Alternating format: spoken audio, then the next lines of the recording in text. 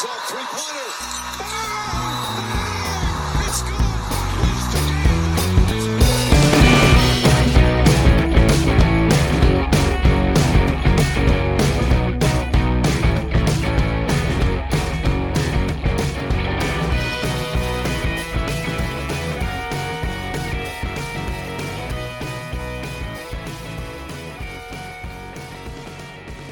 How's it going, Deep Dive Sports fans?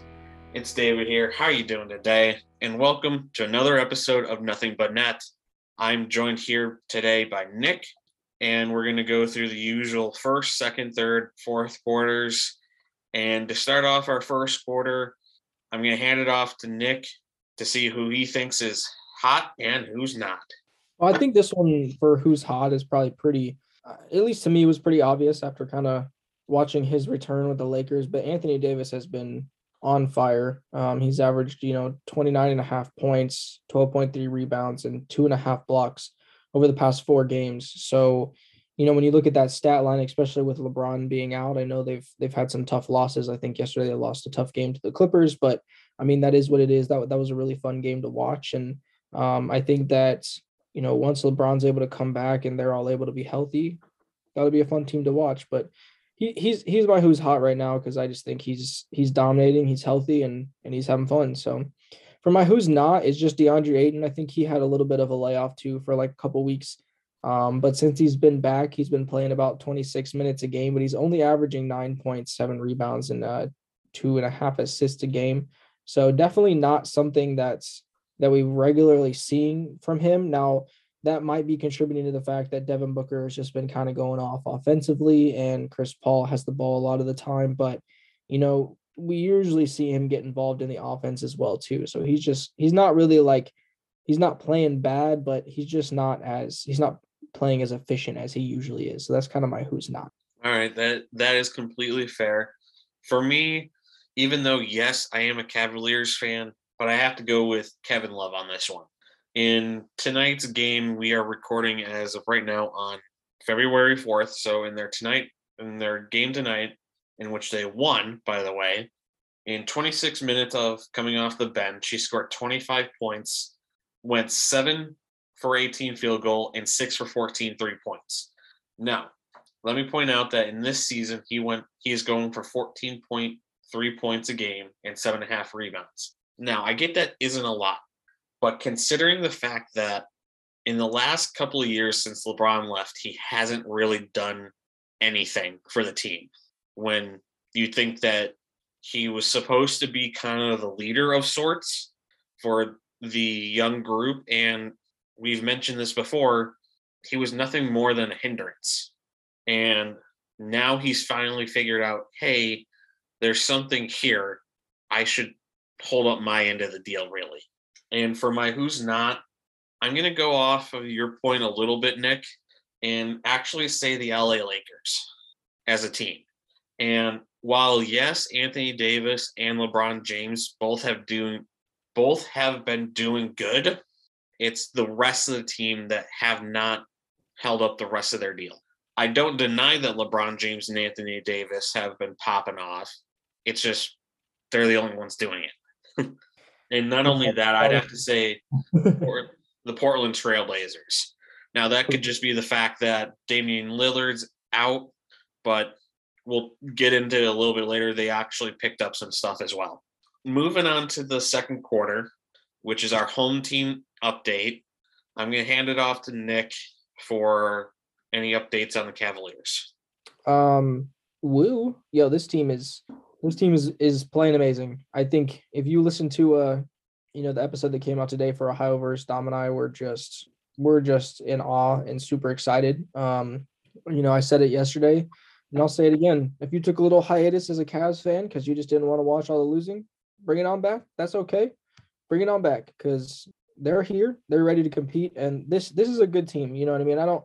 I think realistically, when you look at it, if they continue to do everything right, they continue to grow and they continue to play the way that they are, I think that there is a good chance they could make a really deep playoff run, maybe even get to the finals. But that's a big if, you know what I mean? I think a lot of things have to go their way. No, this is a good team. I think Ricky Rubio's injury really hurt, but they brought in Rondo. That kind of helps out, gives that veteran, point guard that Darius Garland can continue to grow and learn from. And that dude he's running the offense like CP3 is running, the Suns. And I think that's a lot of the reason that they have a lot of the success that they do. So I don't really have like a real update other than I know that David said they won earlier. I think we already mentioned that. So that's another win in the column. But Yeah. yeah, They won. this is a fun team and they're having fun. Even Kevin Love is having fun. And, I don't know if I'd trade him for $1 anymore. So there you go. Yeah, who knows? Yeah, they won 102-101 off a clutch shot by Kevin Love, actually. Fun fact. All right. The man is clutch now. Okay. Yeah, I at love least- the energy. Let's go. He's earning his paycheck now. That's all I'll say. yeah. And it was apparently clutch free throws, according to my updates. So the man makes his free throws, apparently. That's hard to do for some reason. Yeah, I think that's just a psychological thing. Anyways, moving on to the third quarter, here is a brief news and updates from around the league. Earlier today, the LA Clippers traded Eric Bledsoe, Justice Winslow, Keon Johnson, and a 2025 second-round pick to Portland for Norman Powell and Robert Covington. So that is what I mentioned earlier. Maybe this could help Portland finally pick up a few more games, get some help where the injury to Damian Lillard is affecting them the most. Who knows? I don't know. I don't know if this is like help. This trade to me is like Eric Bledsoe is a guy that I think they'll probably waive him. I don't think he stays on the team, but I think Justice Winslow and Keon Johnson, I think those guys are both pretty young. So I think they bring them in to see if they can develop them, you know what I mean, going forward. That pick is a pick that they can draft a guy to see if they can kind of develop going forward. And then Norman Powell and Robert Covington, those are two guys that'll probably help out the Clippers more than the guys that the Portland Trailblazers got. Because I think Portland's pretty much I don't think they're in a rebuild mode, but they're kind of probably dealing some assets, trying to get some young assets back in return. And Norman Powell and Robert Covington would be pretty good, like, guards for the Clippers. And they're both pretty good defenders as well too. So that'll help them out come playoff time, especially when you got to go up against teams like the Warriors and like the Suns, who have some of the best backcourts in the league. Yeah, definitely. Can't forget this, but the NBA recently announced their 2022 All-Star rosters, which included names like for the Western Conference, LeBron James, Andrew Wiggins, and Chris Paul. And for the Eastern Conference, Kevin Durant, Giannis, DeMar DeRozan, and Darius Garland, just to name a few. But do you feel like there was a player that was snubbed from this year's All-Star game? First, I'd like to say Andrew Wiggins as an All-Star starter is dumb, but I mean, that is what it is. I think at this point, this is what I'll say.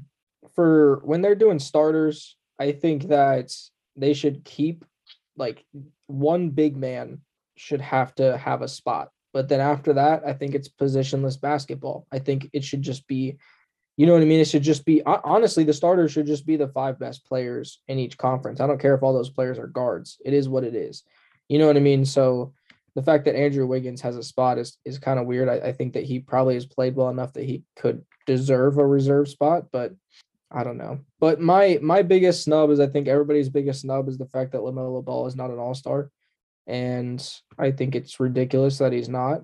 But, at the end of the day, it's a fan vote, and then the coaches kind of vote. So I don't know how much stock you can really put into it. You know what I mean? Because at the end of the day, like I said, Andrew Wiggins is an all-star starter, and he got there because he made friends with somebody who has 30 million followers on social media, and he told all of his followers to vote for him.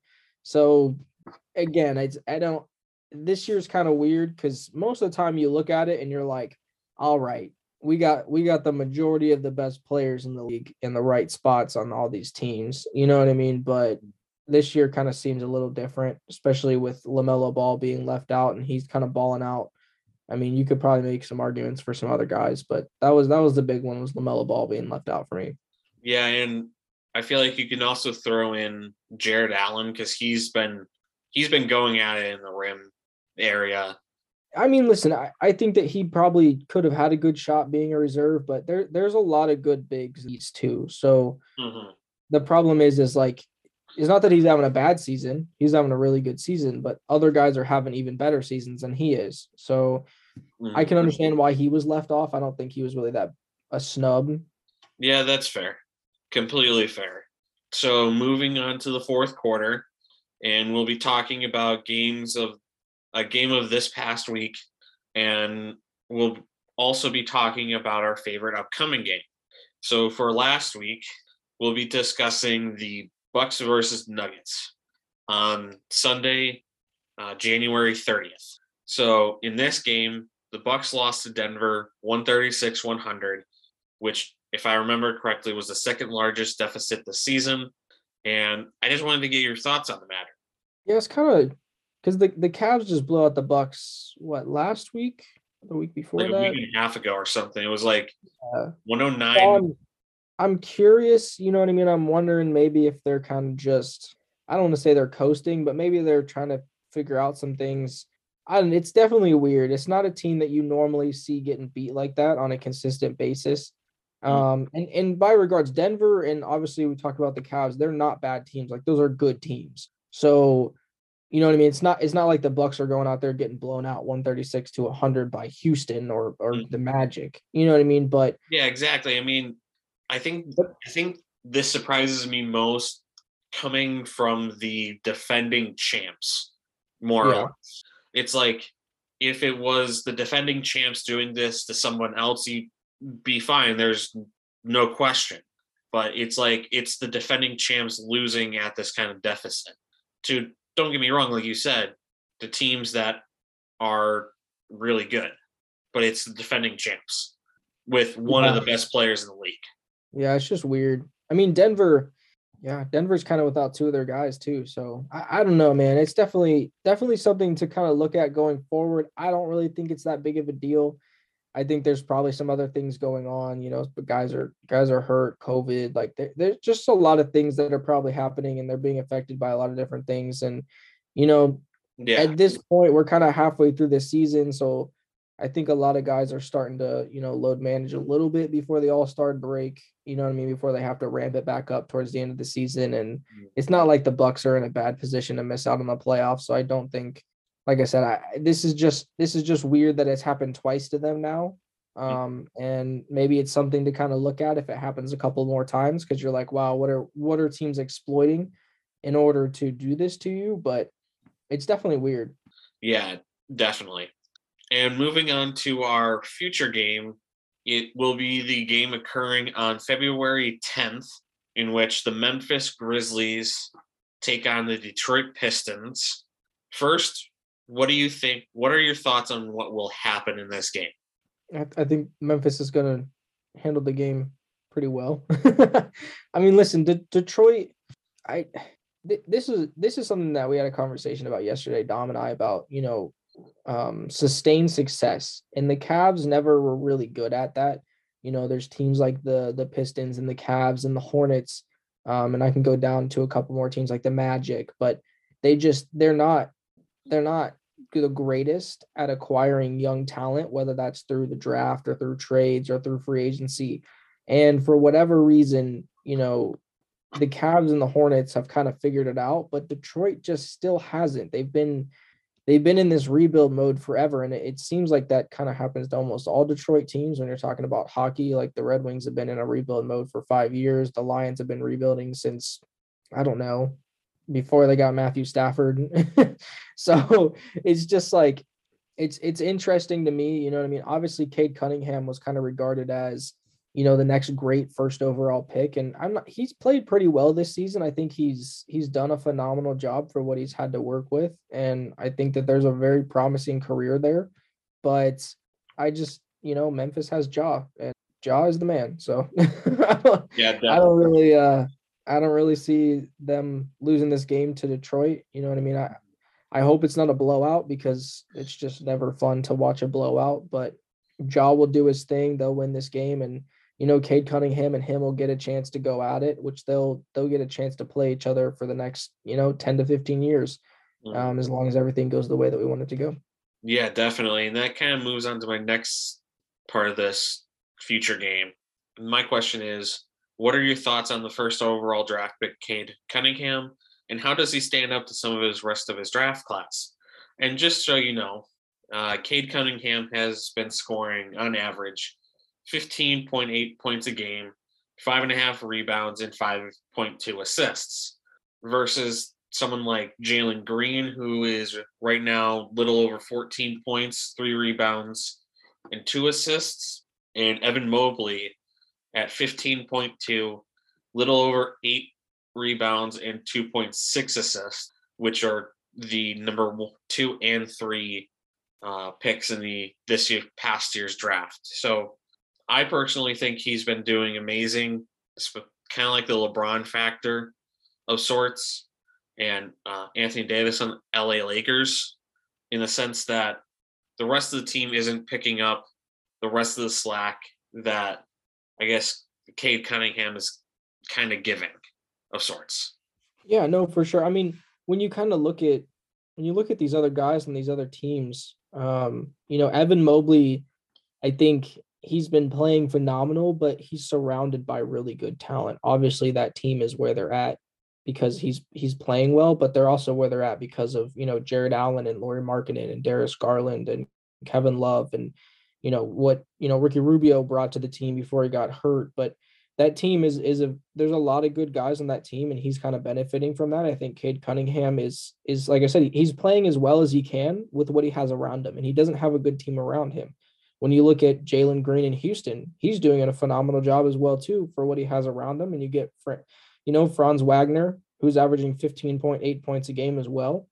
And he's on the Orlando Magic, and he's doing what he can with what he has around him as well too. So I think that this draft class is, pretty solid, and I think they'll continue to get better and grow. And I mean, that's just, Cade Cunningham, you just have to hope that Detroit does a really good job going forward of putting talent around him. Obviously, when you pick number 1, it's kind of obvious who you're going to pick every single year because there's a clear cut, top 3. So you're going to get one of the top 3. It just depends on who, turns into the best out of the top 3. But I think Cunningham, Mobley, and, Scotty Barnes, those guys are going to be pretty good going forward. And you got some surprises in, Franz Wagner, and that's how it's going to go. But like I said, he's done what he could have done with what he has, and he's put together a phenomenal season so far. Yeah, definitely. I'd have to agree. And Evan Mobley is definitely picking up his end of the share because, like you said, that team is excellent by just overall standards, but also by Cleveland standards too. So he's been able to hold up his end of the deal so far, at least. So that ends our episode of Nothing But Net. I hope you guys enjoyed. Thank you, Nick, for coming on tonight. And I hope to see you guys in the next one. Thank you for listening to another Deep Dive Sports show. Make sure to follow deep.dive.sports on Facebook, Instagram, and Twitter. And you can listen to all of our shows wherever you get your podcasts. And don't forget to follow our YouTube channel for more amazing content. Lastly, make sure you leave us a comment. We love hearing what you have to say. And as always, until next time, Deep Dive Sports listeners.